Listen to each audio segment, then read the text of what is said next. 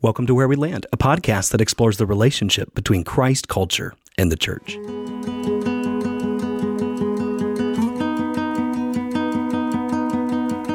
Hey everyone, my name is Aaron, and I'm in the studio today with my co-host, Mr. Stephen Vaughn. Hey there, everyone. And by cell phone this morning, Miss Morgan McClure.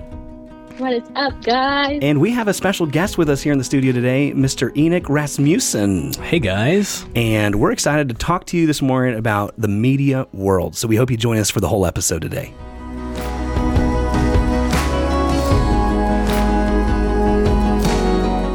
All right, guys. Well, it's great to be in the studio this morning. It's just me and Stephen and Enoch here in the studio because Morgan is a phone-in this morning. She's a media girl in a media world. What can we say? Certainly is. Certainly is. Morgan, why are you calling us in this morning? Where are you at? Well, yeah, I am living the quarantine dream. I came into contact with COVID this weekend unknowingly. Nobody was ill, but you know, just out of an abundance of caution, me and everybody else who was involved, we're all quarantining.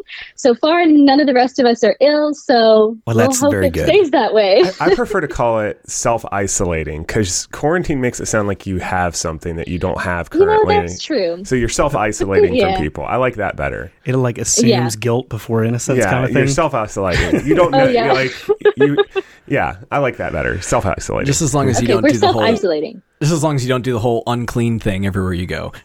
Oh my gosh. I know. I texted that to the group yesterday and I so regretted it because you guys yelled it at me when I came into the office the other day. Yeah, Morgan is walking in the office. She had to grab something. I can't remember what it was, but I was like, we're all in the full other part of the building and she had to grab something and we're all just yelling unclean down the hallway. It was very childish. Yeah, she literally found out about everything and then she was like, oh man, if I'm going to be gone all week, I got to have this stuff. And so we kind of just got 50 feet away and just stared at her through glass. But it's okay, I guess. Well, Morgan, I hope your self-isolation goes better over the next few days. So, this morning we are just going to jump right into talking about being in a media world. And it is so good to have with us Enoch here this morning on the podcast. Enoch, why don't you tell us, he is officially the media wizard. I know we have referred to him as that here on the podcast before, but it is actually good to have him on the other side of it this morning in front of the microphone to talk to us. So Enoch, why don't you just tell us a little bit, the listeners, who you are, what do you do? What are some things you're passionate about? Yeah, so number one, this is really weird being on this side of everything because normally I'm in the background like, okay, everybody be quiet. We're going to do this take, like all of that. So anyway, I am I guess the best way to describe what I do is I am an independent contractor for a TV station and a film company. I direct, produce, edit. I do all the whole 9 yards. Both work on crews and then completely all by myself. And I'm actually in town filming a conference here with Steven's dad, and so worked out well to just hang out here. And normally when you get down this way, we try to connect with you in some way possible. And it is really cool to see what you do. I know this is out there and there's a lot of people that do what you do, but I've never met somebody, firsthand that that has that level of connections with media and, wanting to see media be utilized for the gospel in the church and to see Christians really embrace the day that we're living in, because there is a very big void, I would think, in our society today in Christian media. I mean, what do you think about that? Well, I love what you said, first of all, about the gospel being the number one focus, because I think that is what sets what I do and, other people that do what I do apart from everything else. Is we're not just here to, do nice projects for other people. I mean, I can do, donation projects and I can raise money through videos for animal shelters and all that. And all that's great. But at the end of the day, my goal is the Great Commission. So using media is a tool to further, the spread of the gospel throughout the world. Right. And so having that focus in everything we do is really important. I don't think I really answered your question, but I think that's a really, really important point to make before we even go anywhere, anywhere else. Yeah. Because I think that the type of things that you do. So give our listeners a little bit of an example of, what a month in your life looks like, because you travel quite a bit. You're all over the place.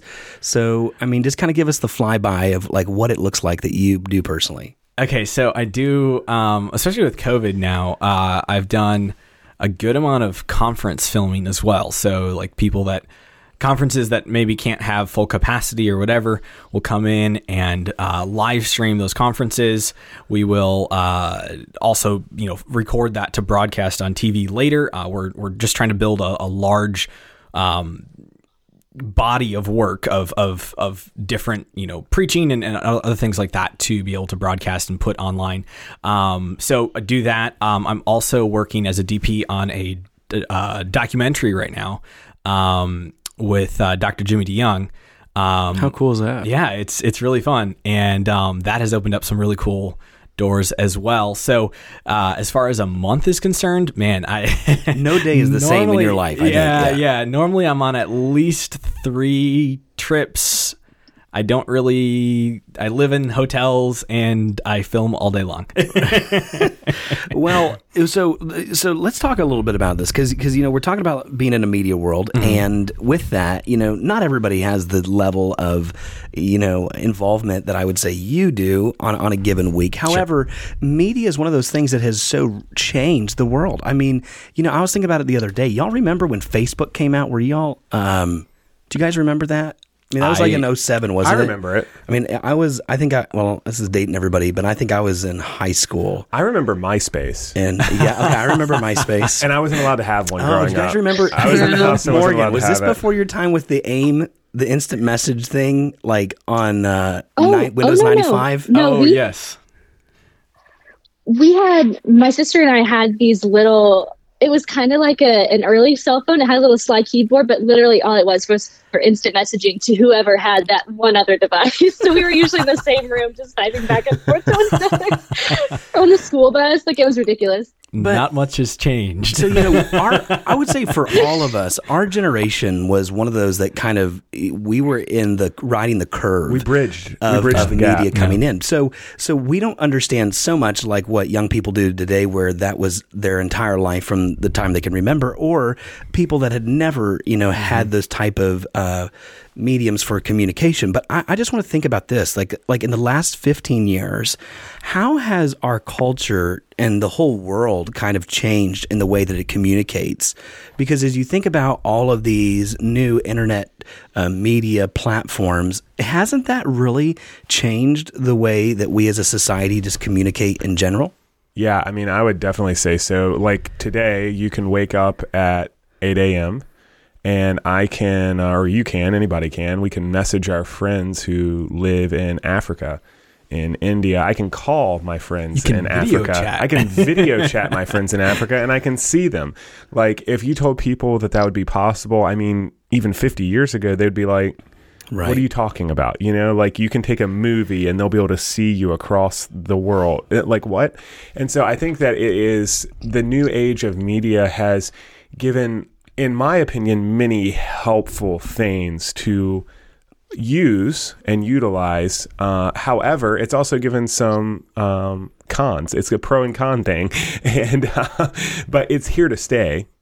No, it's not going anywhere, and it's only going to get more. We're only going to become more. What's the word, Enoch? Media immersed in media. Yeah, there you go. We're only become more immersed in media, and so I think we have to adapt. No, that's so true. Morgan, what do you think? Like, as you think about like communication, do you think that the whole nature of like communication has changed because of social media and things like that? Oh yeah, and it's funny, all the interesting like ironies that media and the prevalence of it has introduced to the way we communicate. I agree with Stephen, it's made our world incredibly small, but also in the sense that we communicate more with more people around the world. We've gotten worse at communicating in person because we're so used to typing on a screen. I've read studies where eye contact is like We have no skills in eye contact anymore when we're talking to someone face to face, or the way that we form text messages has limited the way that we can form a complete sentence when we're talking to someone in person. Wow. But also, people, I do think, are a lot more brave behind a keyboard and behind a screen. So now things are said that you would never have said to a person's face 25 years ago. I just think of Twitter, and I kind of jokingly call Twitter the cesspool because you just never, like, it's terrible on there, but people just say whatever comes to their mind because the screen hides the faces that they're talking to. You know, Morgan, That's I think right. you're exactly right. I think you nailed it right on the head. My dad always used to teach me growing up that when you have something to say to someone, you go to them, you look them in the eye, and you say it. And if you That's can't really say good. it to their face, you probably shouldn't say it. Don't say it And at I all. think we're Yep. in a age now where nobody understands that principle. It's like I can say something. People think that they can say something online without repercussions, but look at our culture right now. The biggest pitfalls for celebrities, politicians, pretty much anyone is what they say online, Right. or what they do online. Generally, you can count it almost like I would say I'm not going to give a percentage because I've not researched it thoroughly enough, but I would say at least a good majority of them that you hear about, you can track a lot of their pitfalls to what they either said through a text message or what they said online. And they think, man, it's hidden. Nobody can see it. But that's not true. Media is available for the world to see it. Yeah, no, that's so true. Actually, the funny thing is, too, I talked to like a young person who I didn't know this was even possible. But he's like, do you know that everything that's published on the website has like an archive of what was up when it was the up? Wayback Machine, I had baby. no clue that thing existed. Like, you could go back and look at the sites or things Yep. that were published at the time it was created, or like, that's just crazy to me. So Anything you Let's put say out it's there forever. it is there forever. So, Yes. so how plugged in, how cultured are we on the podcast this morning? Where is everybody at in the world of social media? I know Morgan is probably the most immersed of all of us. So, Morgan, where are you plugged in at? Where are you at? I am on Instagram. That's probably the one I know best. I have Facebook, I've got Twitter, and the only reason I keep Twitter is sometimes it makes me laugh. Sometimes. So I've really used it a lot, and sometimes, right? It's select moments of time, but especially for my job at the church we serve as the administrative assistant, a lot of that started out of the need to be on social media and to connect. So really, I just wasted most of my time on it. So that's why I'm better than the rest of you, I guess. I've wasted more time. So there you go. So Instagram's a big one. Morgan has quite a significant Yeah. following, I think. I mean, for the people that I know would in we my call life, her an influencer, maybe? I don't know. I mean, for the people that I personally know, she probably is the She's probably the closest thing to an influencer that I know personally. I would say. It's the running joke. Yeah. I think I would call her a social media influencer. Like, we do have this joke on the podcast that, like, if any one of us share a podcast on our social media, like, our influence is, like, very small. But if Morgan shares the podcast on her platform, doubles. it just it's crazy. So maybe Well, I mean, there email might be the some stock to that. I podcast. shared our last episode. Yeah, email the podcast and remind Morgan each week that she needs to keep sharing our podcast on her platform so that we can continue to grow. so she's a big Instagrammer. Steven, what about you? Where are you tied in at? I think with social media, it would be a little different for me. So as a student's pastor, I do want to be connected with our students. So I manage our student ministry's Instagram page. And personally, I wasted way too much time on Instagram when I had it. And so I still have an account, but it's like inactive, and I can go back every now and then and check in. But I don't really get on Instagram much personally. And then my wife and I, we're on Facebook. And again, with social media, I'm just going to be like honest with you guys. Like, I try and get on there maybe like once, maybe a week, maybe once every 2 weeks for personal use. And then like on a job basis, I'm generally on there like almost every other day.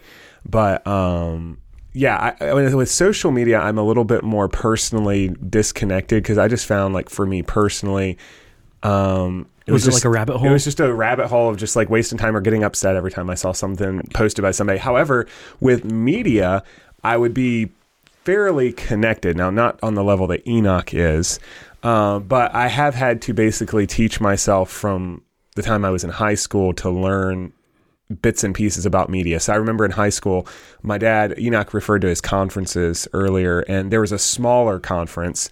He has like large conferences and then some smaller. And so we had a smaller conference one time, and the sound person backed out on him. And like the day before, he looks at me and he goes, "Well, you're setting it up and running it." And I was like, well, I've never run sound in my life. And so from that day forward, it's been something like I've had to learn. And so when I came to the church, it was like, well, we need to take the media ministry to the next step. Okay, well, what does that require? Well, let's figure out how to set up a live stream. Kind of learn as you go. Yeah. And so I've had to learn quite a bit to do with how media can connect in a church setting and even in a personal setting, I think, in that aspect. So yeah. Enoch, what about you? Where are you plugged in at? So I am on Instagram. I'm on Facebook.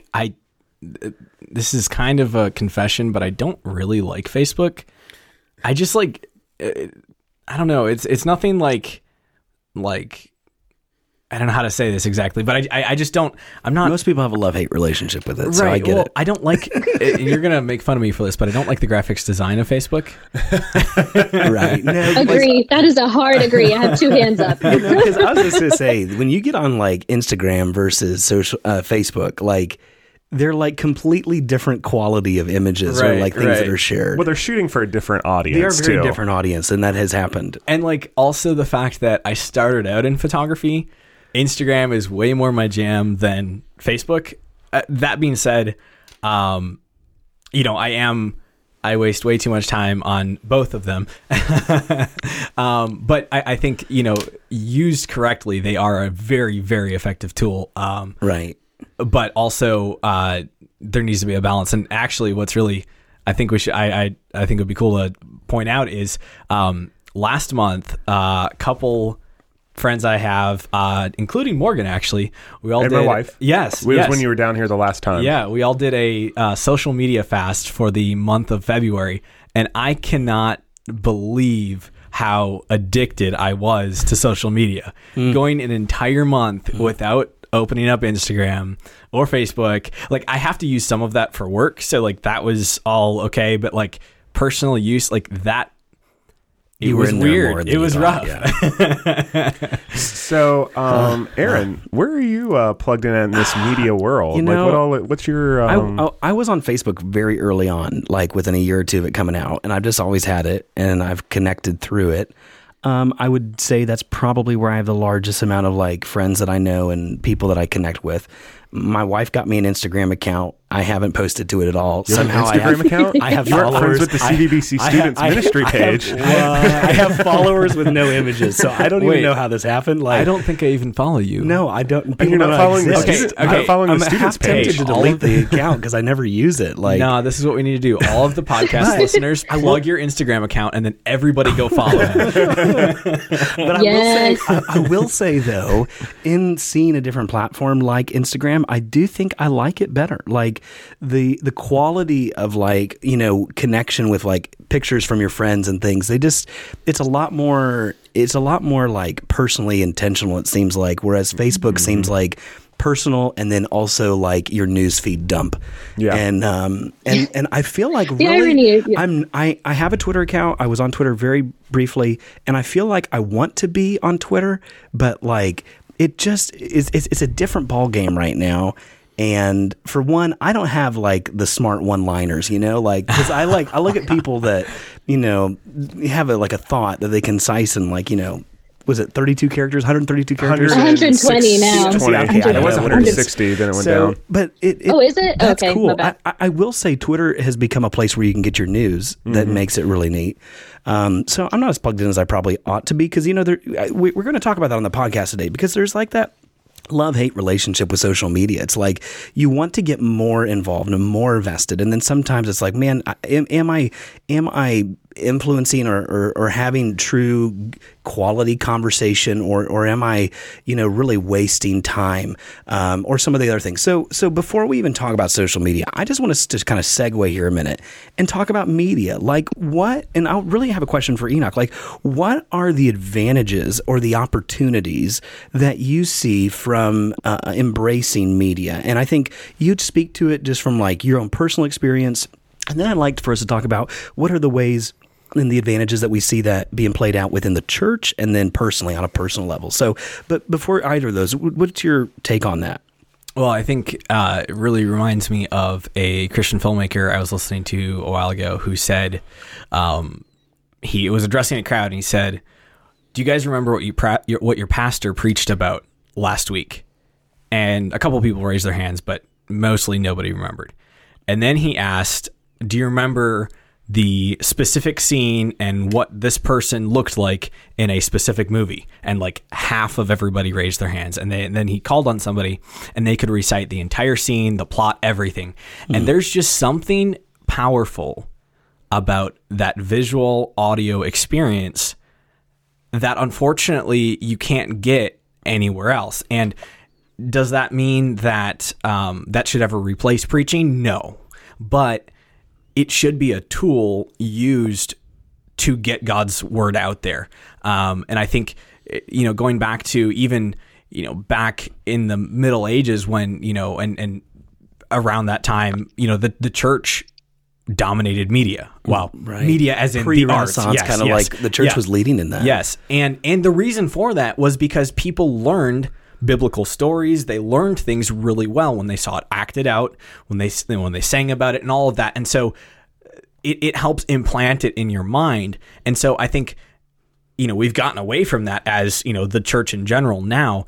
And I think we need to get back towards that. Yeah, because you mentioned social media as a tool, and I think that is such a vivid illustration because, with any tool, whether it's a hammer or a screwdriver or anything, like you can build things with it. You can build beautiful things and make things, but you can also use that tool to really hurt somebody. I mean, a hammer, you can bash somebody over the head. And so there is this kind of cutting knife feel of social media that it can be this incredible tool, or it can be really a really damaging, hurtful medium. Yeah, and pick up where you're going, Enoch. I completely agree with you. It's like, how in the world in a media world, if a church is not at least embracing some type of media, how can you minister in an effective way if all media is refused?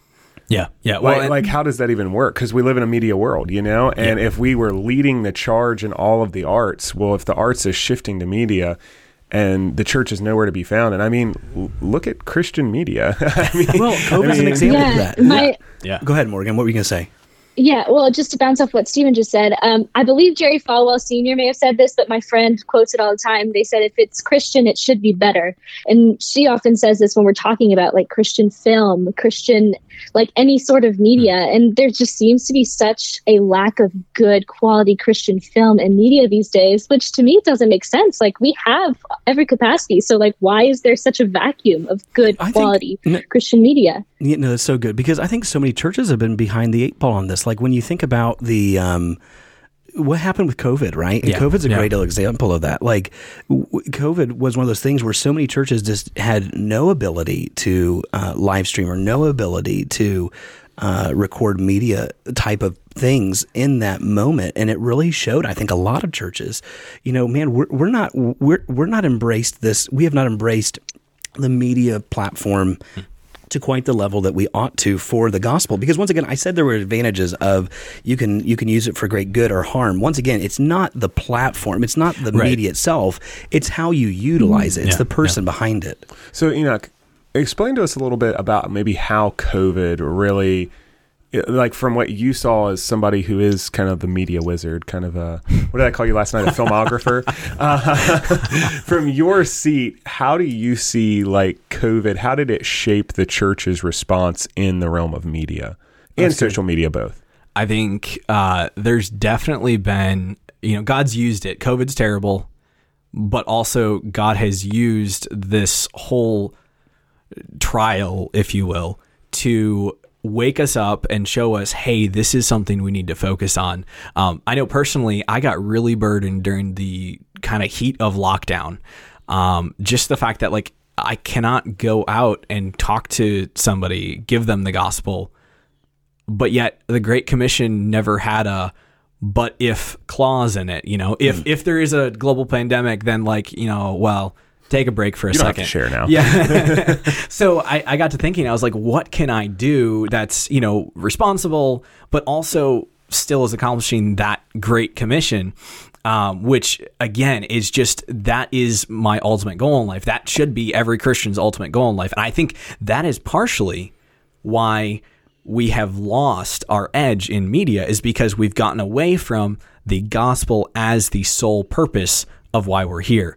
But anyway, backtracking to the reason why I started. So basically, I started this project that I'm calling the Gospel Project. And essentially, all it is I'm filming people's gospel testimonies, got their gospel story, how they met Jesus, and then posting it online, putting it on YouTube and Facebook and whatever, to literally, and it's just a gospel testimony. And that really was kind of birthed out of, I saw somebody post on Instagram a while ago, like they had broken up with their girlfriend and they were super sad.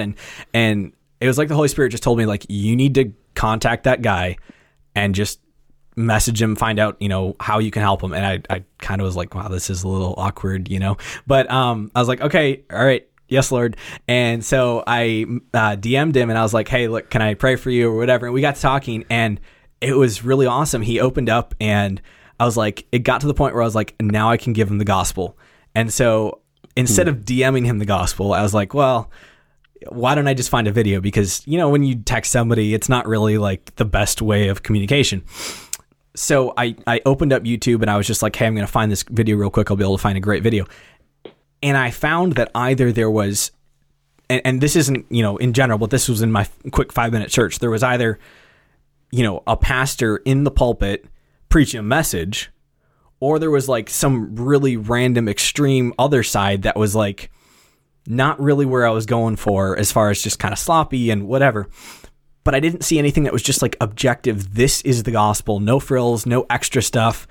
Yes, join a local church, but the end of the day, people were plugging their churches and stuff like that. And that's awesome and that's great and that needs to happen. But at the end of the day, the gospel by itself, just the clear presentation of the gospel is very important. And I couldn't find anything like that quick enough. And it kind of just burdened me to start this project. And so I've been filming people just give the gospel testimony. So that was one thing that was birthed out of that COVID, lockdown, and everything like that. That's good. So let me ask you this. Give us some recent projects or examples of some things that you have done where you say, man, that has been an incredible opportunity for the gospel. And this is a kind of a way we did it. Like the Gospel Project would be one. Sure. But what are some others? So I did a series with my church called Truth Talks.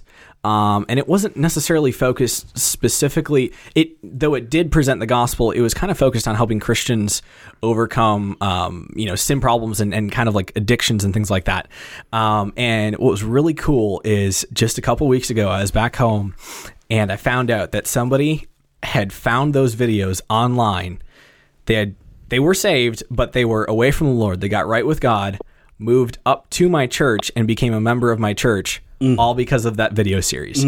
And to me, that's so exciting and it's not that somebody joined my church, but it was that video reached somebody that we would have no way of reaching. They were multiple states away. And God just used that video to bring them closer to him. That's awesome. What was that one too you were sharing with me a while back about the bus or the van? And it was the gospel Detour story. 2020. Yeah, talk about that a little bit, because that sounded really cool. By the way, you should check this out online about what he's about to talk about, because it is really cool to watch. So I got to do a documentary with a ministry called Reasons for Hope.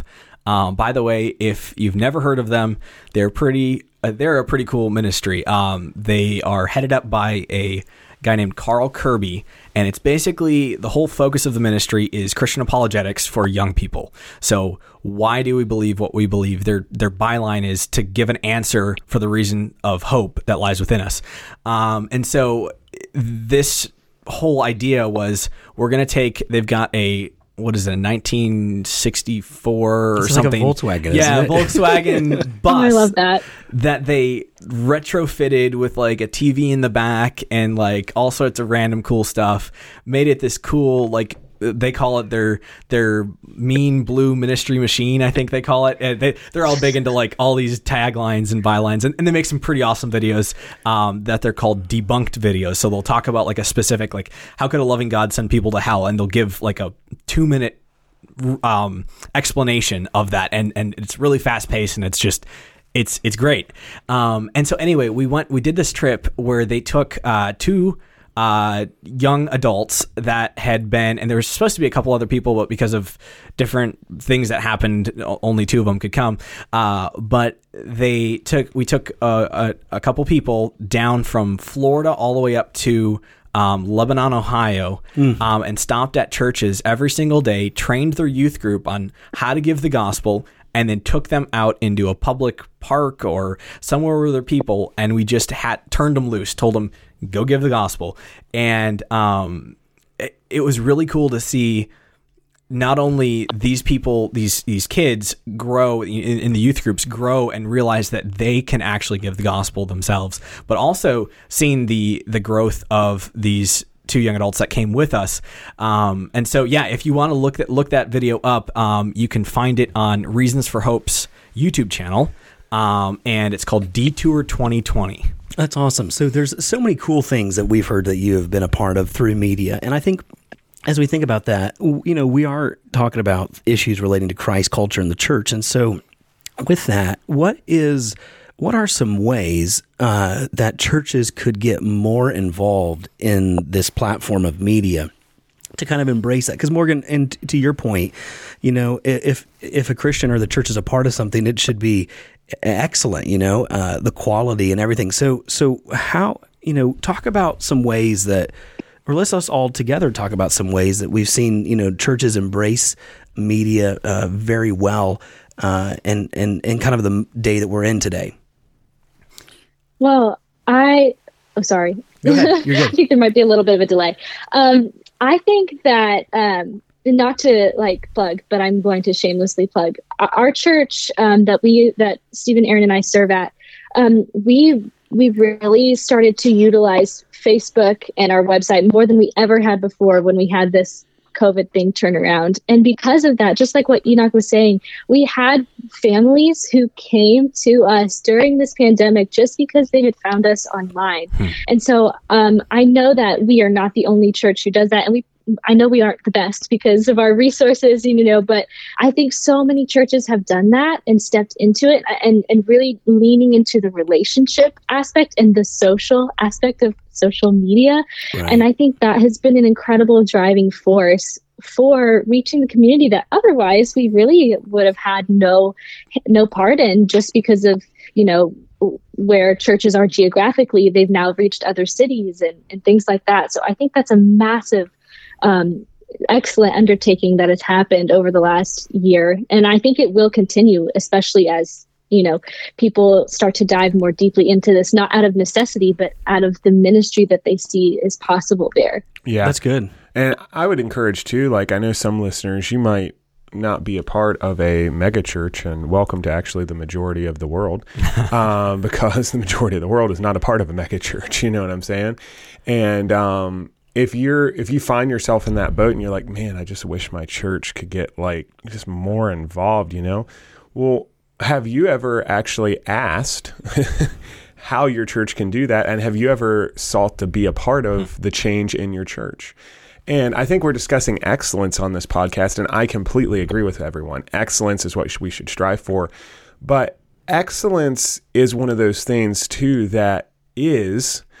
we talked about worldview, right? And excellence is not the same as truth. Yeah. Truth is objective, and it is straight down across the board, no matter context or culture. Truth is truth. Mm-hmm. However, excellence is a little bit different, because excellence is a lot of times tied to resources and context.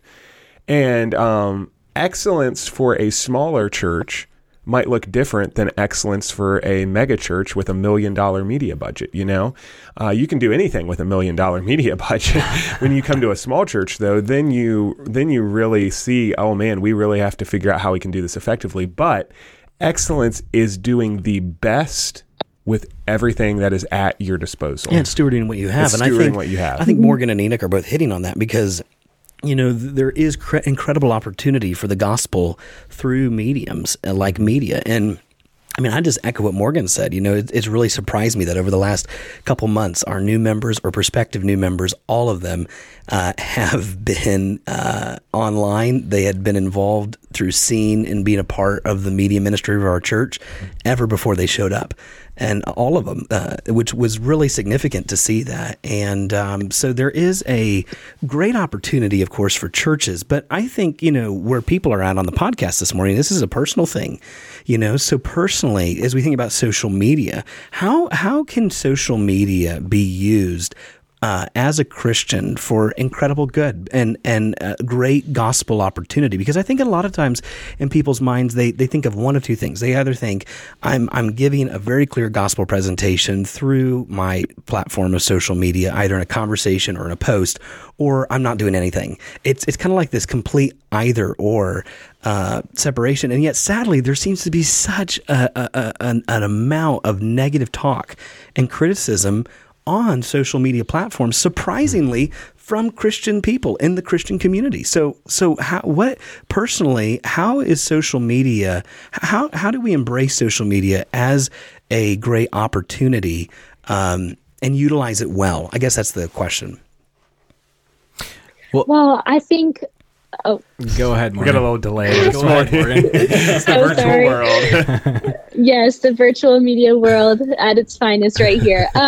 I think particularly when it comes to like personal social media, I know I joked about like wasting a bunch of time on it earlier, but it's that double-edged sword, a tool that can be used for good or for just nothing, or for bad. It's all in between. But what I have found to be the most effective use of it is trying to see the people behind the screen, where really what you see on social media is a highlight reel. And you're not seeing the real person behind it.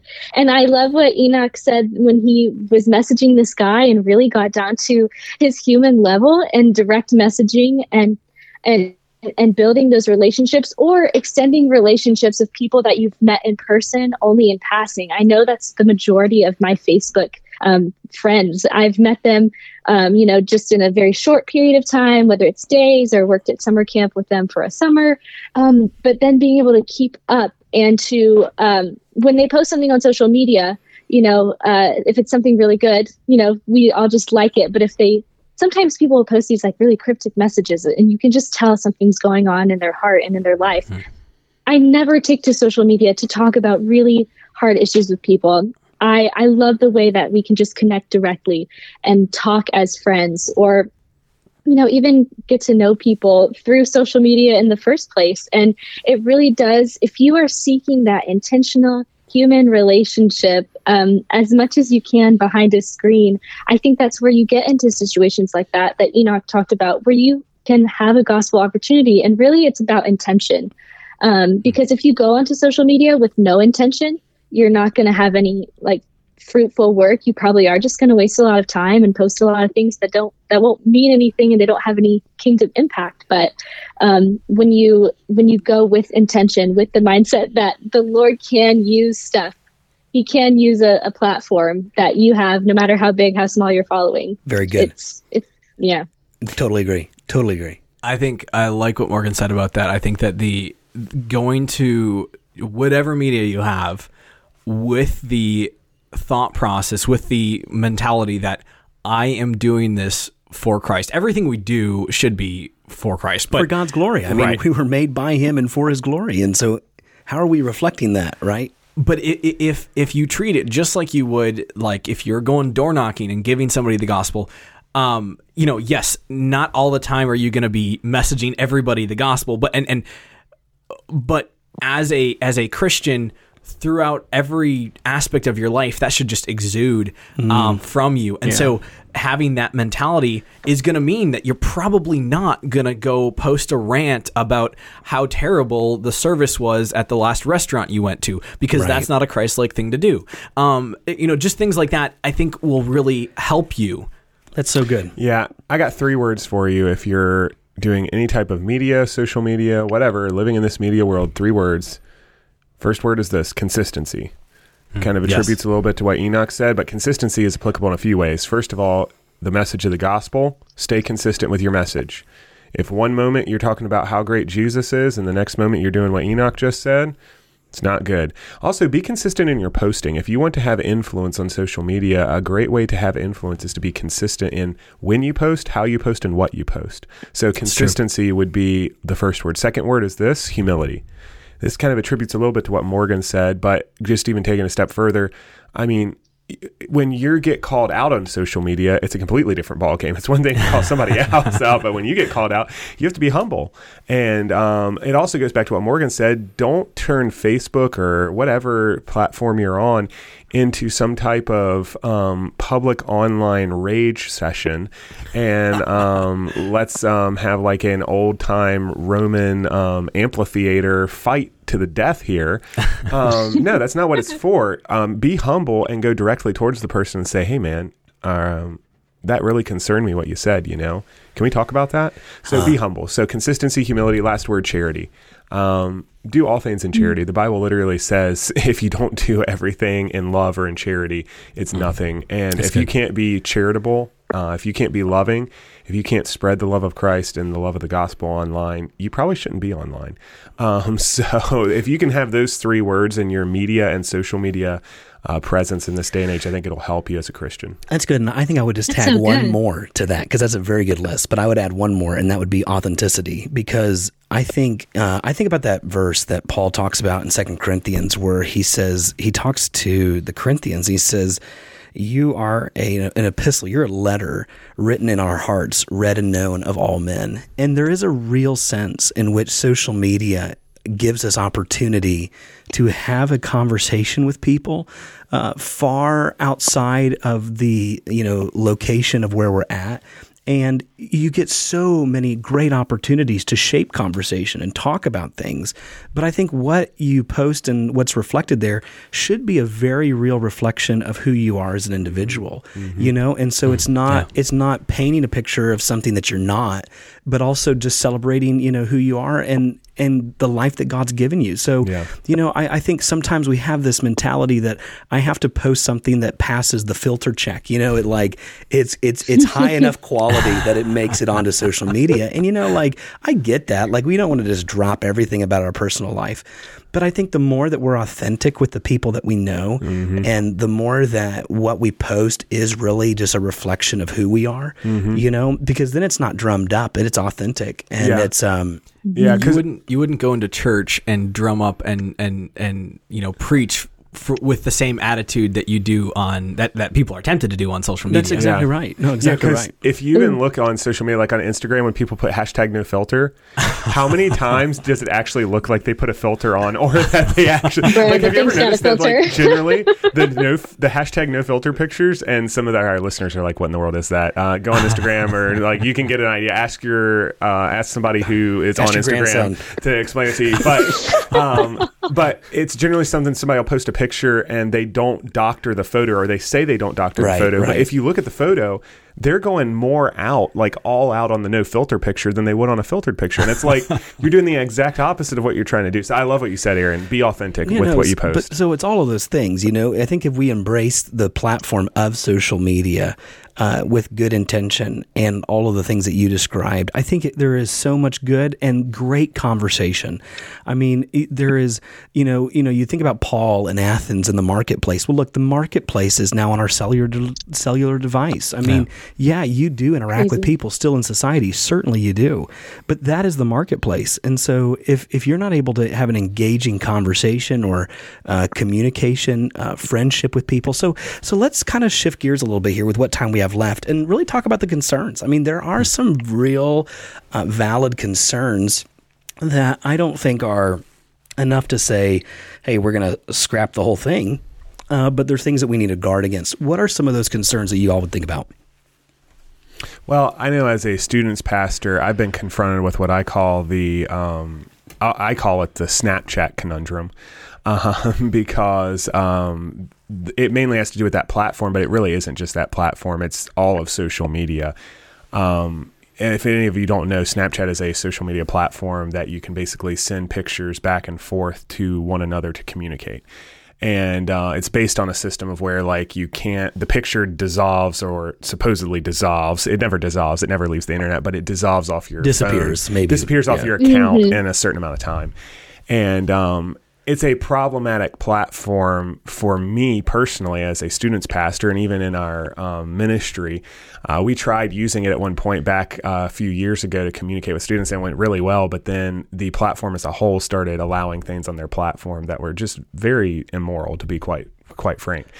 And so we actually had to step away from that platform as a ministry, and also myself personally, due to concerns over that. And I think it's one of those things where we encounter different platforms or different things on platforms like that. And I call it the Snapchat conundrum because of that platform, but it goes across the board. We encounter something like that that's immoral, and sometimes we're tempted to just scrap it all, like we're just going to throw it all away. And I think we have to be very discerning, because it's like what you said, the marketplace is media.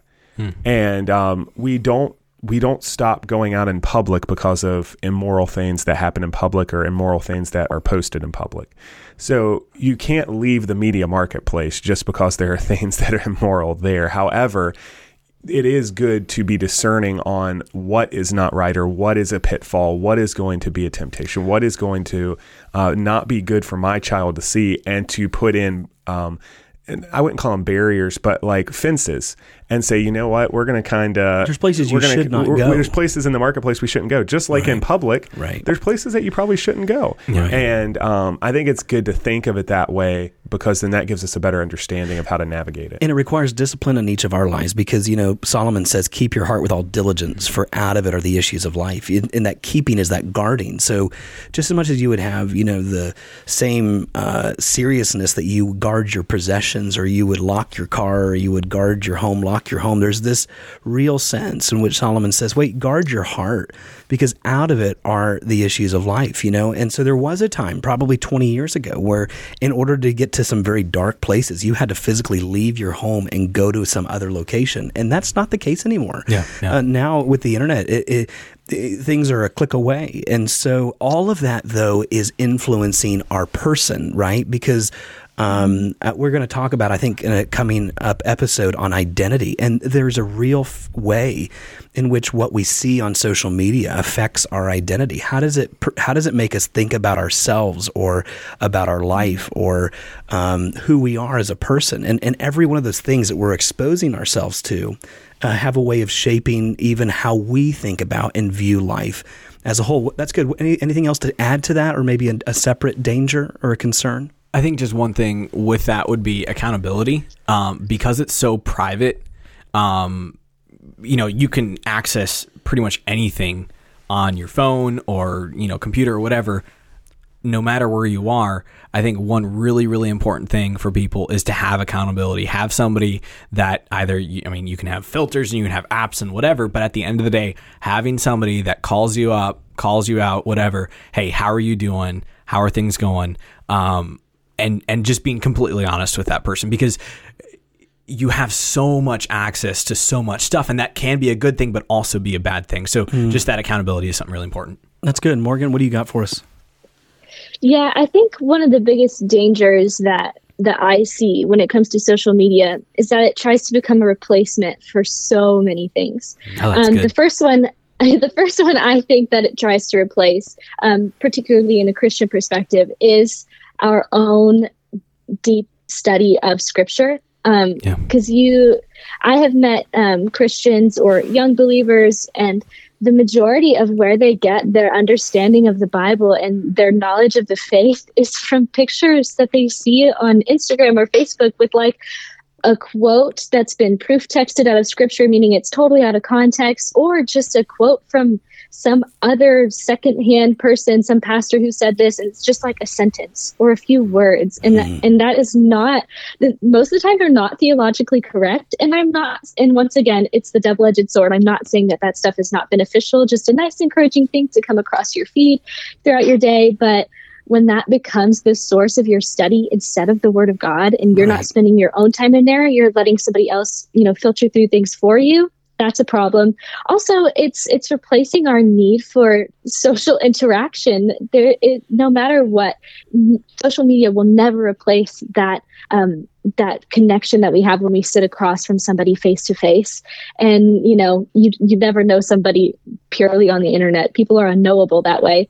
And And then, like I said before, the bravery behind the keyboard, it takes away the human aspect of communication, and words still hurt just as bad, even when they're not said to the face, and they're a lot easier to come that way. So the things it tries to replace that you really can't manufacture is the biggest danger to me.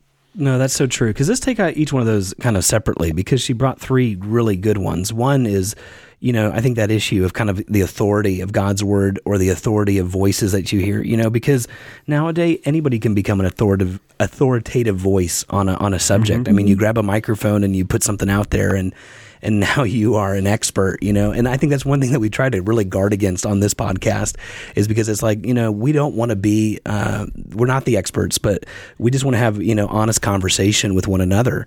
But there could be a real sense in which, because of social media now, somebody gets elevated to a platform where they would have never traditionally had an opportunity of a platform like that, because years ago, I mean, there were very institutional ways of how people gained influence, whether it was through coming up through a company, or whether going for education, and then having a position or something that was even recognized by a group of people. And that just isn't the case anymore. I mean, so what it's done is it's not only undermined, I think, as Morgan was pointing out, kind of the word of God, in the sense of there is so many more opportunities for truth to be distorted, because there's so many more voices. Yeah, soundbite theology. But it also brings a question to kind of the moral authorities in the life of each one of us. Like, who are the people that we are listening to, and where do we give authority or place authority, rather than in the Word of God or in the institutions that God has ordained in Scripture? I think about the home and the church and government, and yet we, many ways, and through social media, have found it easy to come outside the influence of those three spheres of authority, and put and elevate authority into some other person. What do you guys think about that? I completely agree. I think it has completely overshadowed the authority of God's Word and His church. Now I can attend church online whenever I want, however I want, and nobody's ever going to call me out for anything in my life, which is one of the things of the church, is that we have a community that loves one another enough to seek to restore each other to the faith. And there's no authority anymore. There's no authority of God, no authority of the church, and I can be my own authority, and I can navigate life as I please when I'm on social media. Enoch, what do you think about all that? I think at the end of the day, just like you can't have a functioning human relationship with somebody just over social media, you can't have a proper relationship with God just by the things you see on social media. Explain that. Explain what you mean by that. Okay, so like, when you look at the quotes or whatever, that's one soundbite, little soundbite theology of what the Bible actually says. But like, if you talked to your wife and all you said was these little, like nice little text, and that's the only, conversation you ever had, you guys wouldn't know each other. You wouldn't communicate. And just like that, the Bible is God's letter to us. It's God's communication to us. And if all we look at is all these little soundbite, things that are edited and, whatever, you don't know God, and so yes, it's awesome to have a Bible verse posted, and yes, it's awesome to have stuff on social media, but at the end of the day, that should never replace your relationship with God. And I would encourage people, I just got off of a month of doing this, but look at your screen time reports if you've got an iPhone, and look at how much. It's kind of embarrassing sometimes. It is. You look at that. Some people turn it off for that very reason. They don't want to. Yes, but I think it's an important thing to look at, and even set limits on that. Make sure that. And I know I am not great at this, because I roll out of bed and I'm ready to okay, what's happening in the world? Yesterday. Yes. Me and Enoch are staying in town, and due to some weird circumstances right now with a conference and then some possible COVID exposures in our community, I have to stay in town at a hotel, and me and Enoch are staying in town. And distance ourselves from everybody. Yeah. Yesterday morning, Enoch comes up to me and he's like, dude, I've already used my screen time. I was like, maybe, man.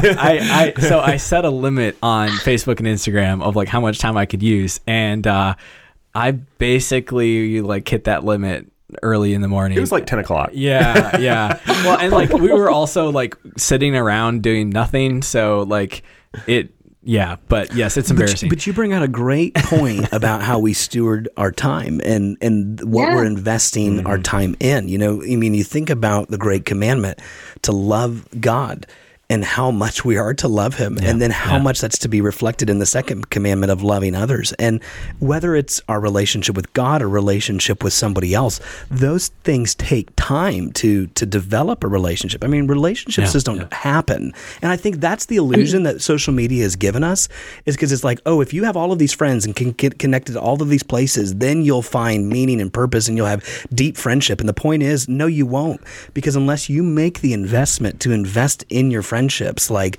that's not reciprocated in that way, right? Yeah, that's like totally. Facebook's whole thing of using the term friend, right? Of making you think that all those people are your friends. Half the people that are on your friend page, you don't even you aren't their friend. They don't care about you. You don't even probably care about them. And it creates a false illusion of friendship. No, I'm just kidding. But do you really? That's my thing. It's like if you have 700 friends, you're right. Do you really know all those people, and are they actually your friend? Because there's friendship is and acquaintances. Yeah, they're acquaintances. There's people that like there's people that have become my friend on Facebook, and I know the only reason is because there's pictures of my daughter on my Facebook account that people, they just want to see Ashlyn. Like, she's your influencer. I get it. She is the influencer. But it's created a false sense of relationship, which I'm totally fine to accept them. But it is ironic to me, I think. Well, if Ashlyn had her own Facebook account.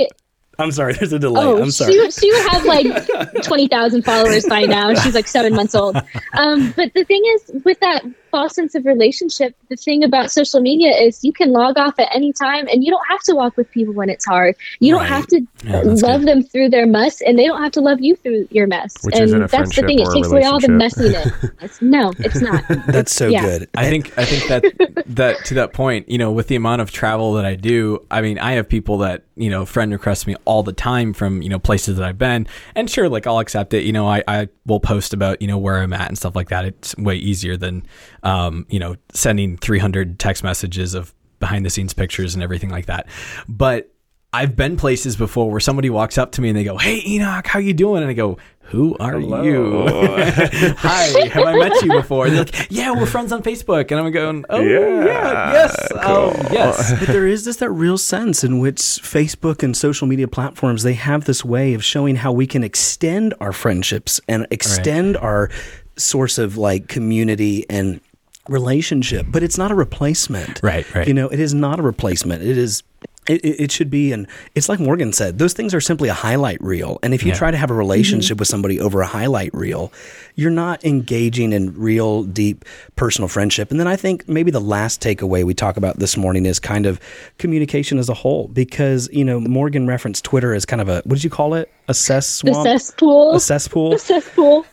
But why does it have that stigma? Why does it have that stigma? Why is Twitter, among all of the platforms, kind of looked at as the most unwholesome, unhelpful, negative, real critical form of communication? Like, why is that? I think at the end of the day, it's easy to hide behind a screen. I'd never say, people would never say some of the things that they post that's good. to your face, like Stephen had mentioned before. But you have, the ability to just kind of hide behind everything you say. And also, you only can say so much. So it's easier to say something terrible. I think often when you're kind to somebody, you say more. Yeah, that's true. Yeah. Sorry, there's the delay. The delay is strong. Go ahead, Morgan.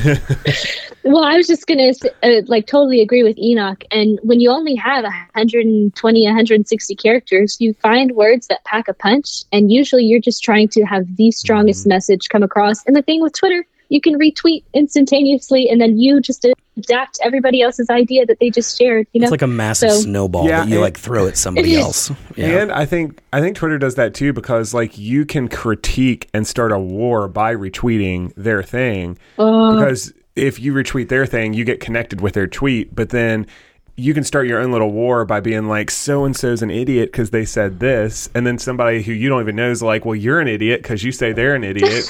And then it's like their friends are like, nah, you see, you all are the idiots. And it just is just keeps going down and down and down. And because I think human nature is bent in that. Go ahead, Morgan. You had a thought. And nobody knows the full story because it is a soundbite. Nobody knows the context of anything. And so that's, again, just that bite-sized piece that they don't get the context for. Also, one thing about that is hate goes viral. When it's like a public freak out, those videos have tons of views.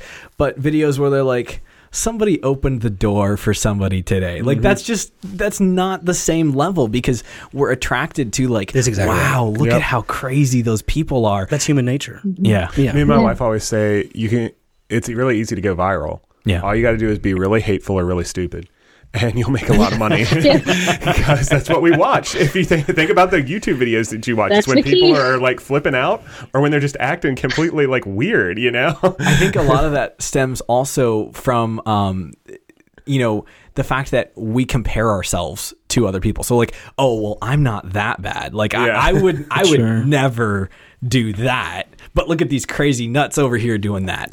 So go ahead. No. Yeah, go ahead. Now the delay's even here. No, that's what you were saying. I lost my train of thought. Coming into the room now. The delay's everywhere. I was just going to say, as we kind of wrap up here, as we think about, the Scripture though should inform us differently. That just because that's the tenor of the marketplace in society doesn't mean that is the level to which a Christian engages. I mean, you think about Colossians. Let your speech always be seasoned with grace, seasoned with salt, that you may know how to answer every man. Even in Ephesians, let no corrupt communication proceed out of your mouth, which is by implication also through your fingers of what you type, so that it's for the use of edifying. It goes back to the tool aspect of how are we using these platforms to build. And I think human nature, your guys are exactly right. Human nature, it's easy to tear down far more than it is easier to build something. It's actually a lot easier in anything in life to dismantle something than it is to actually build something quality. And to be completely honest, it actually is kind of fun to rip something apart. Sure, just like think about like a building you're like demolishing. Like it's really cool to just like smash a wall down. It's every DIY home project. The demolition is the fun part, but it's the building that takes weeks. And so look, the same is true in the Christian life. The same is true as a Christian in our society today.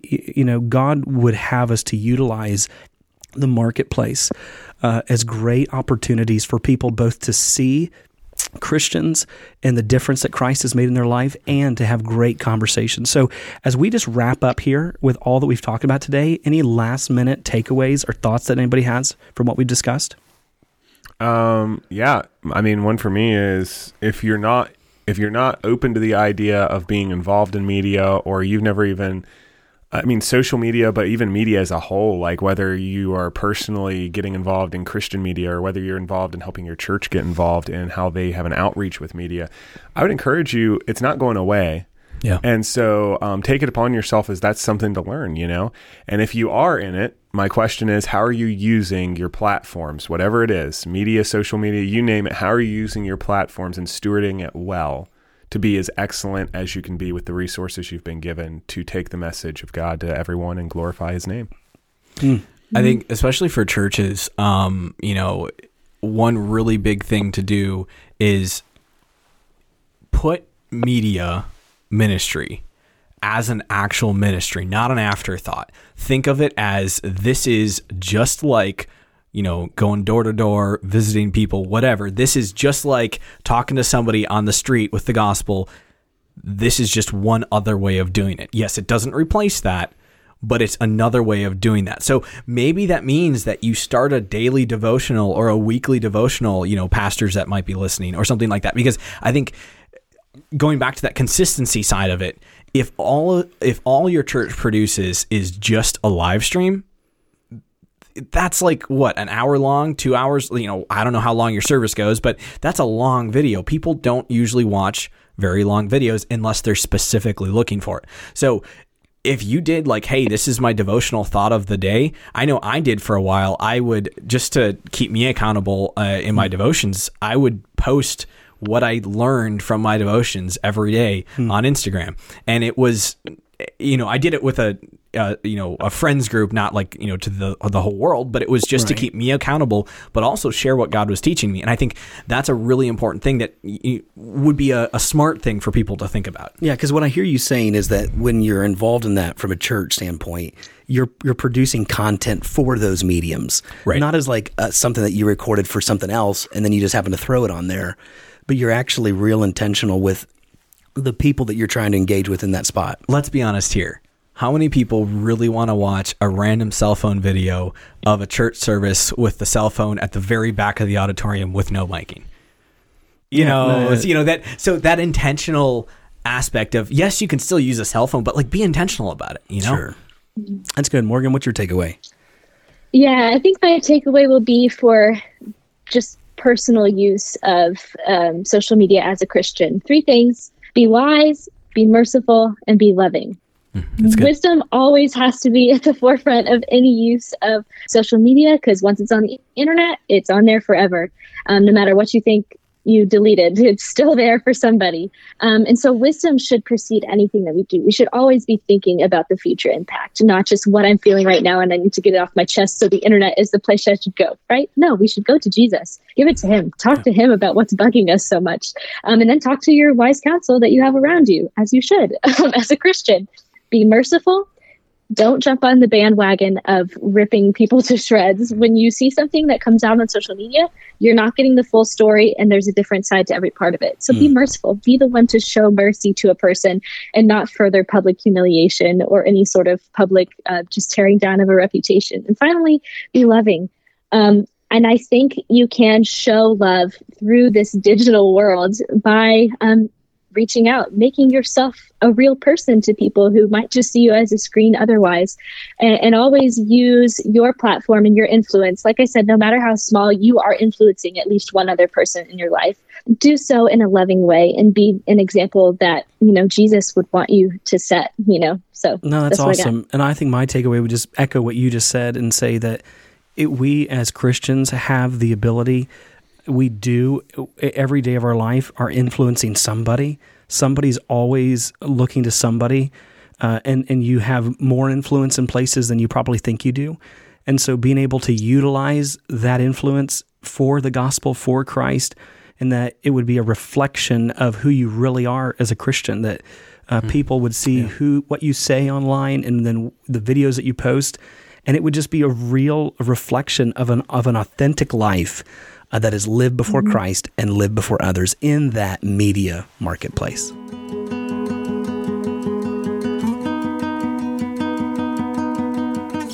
Well, thanks for listening to Where We Land, Christ, Culture, and the Church. Listen, if you've heard us talk about anything on the show today that you would like to know more about, we would actually love to connect with you through media.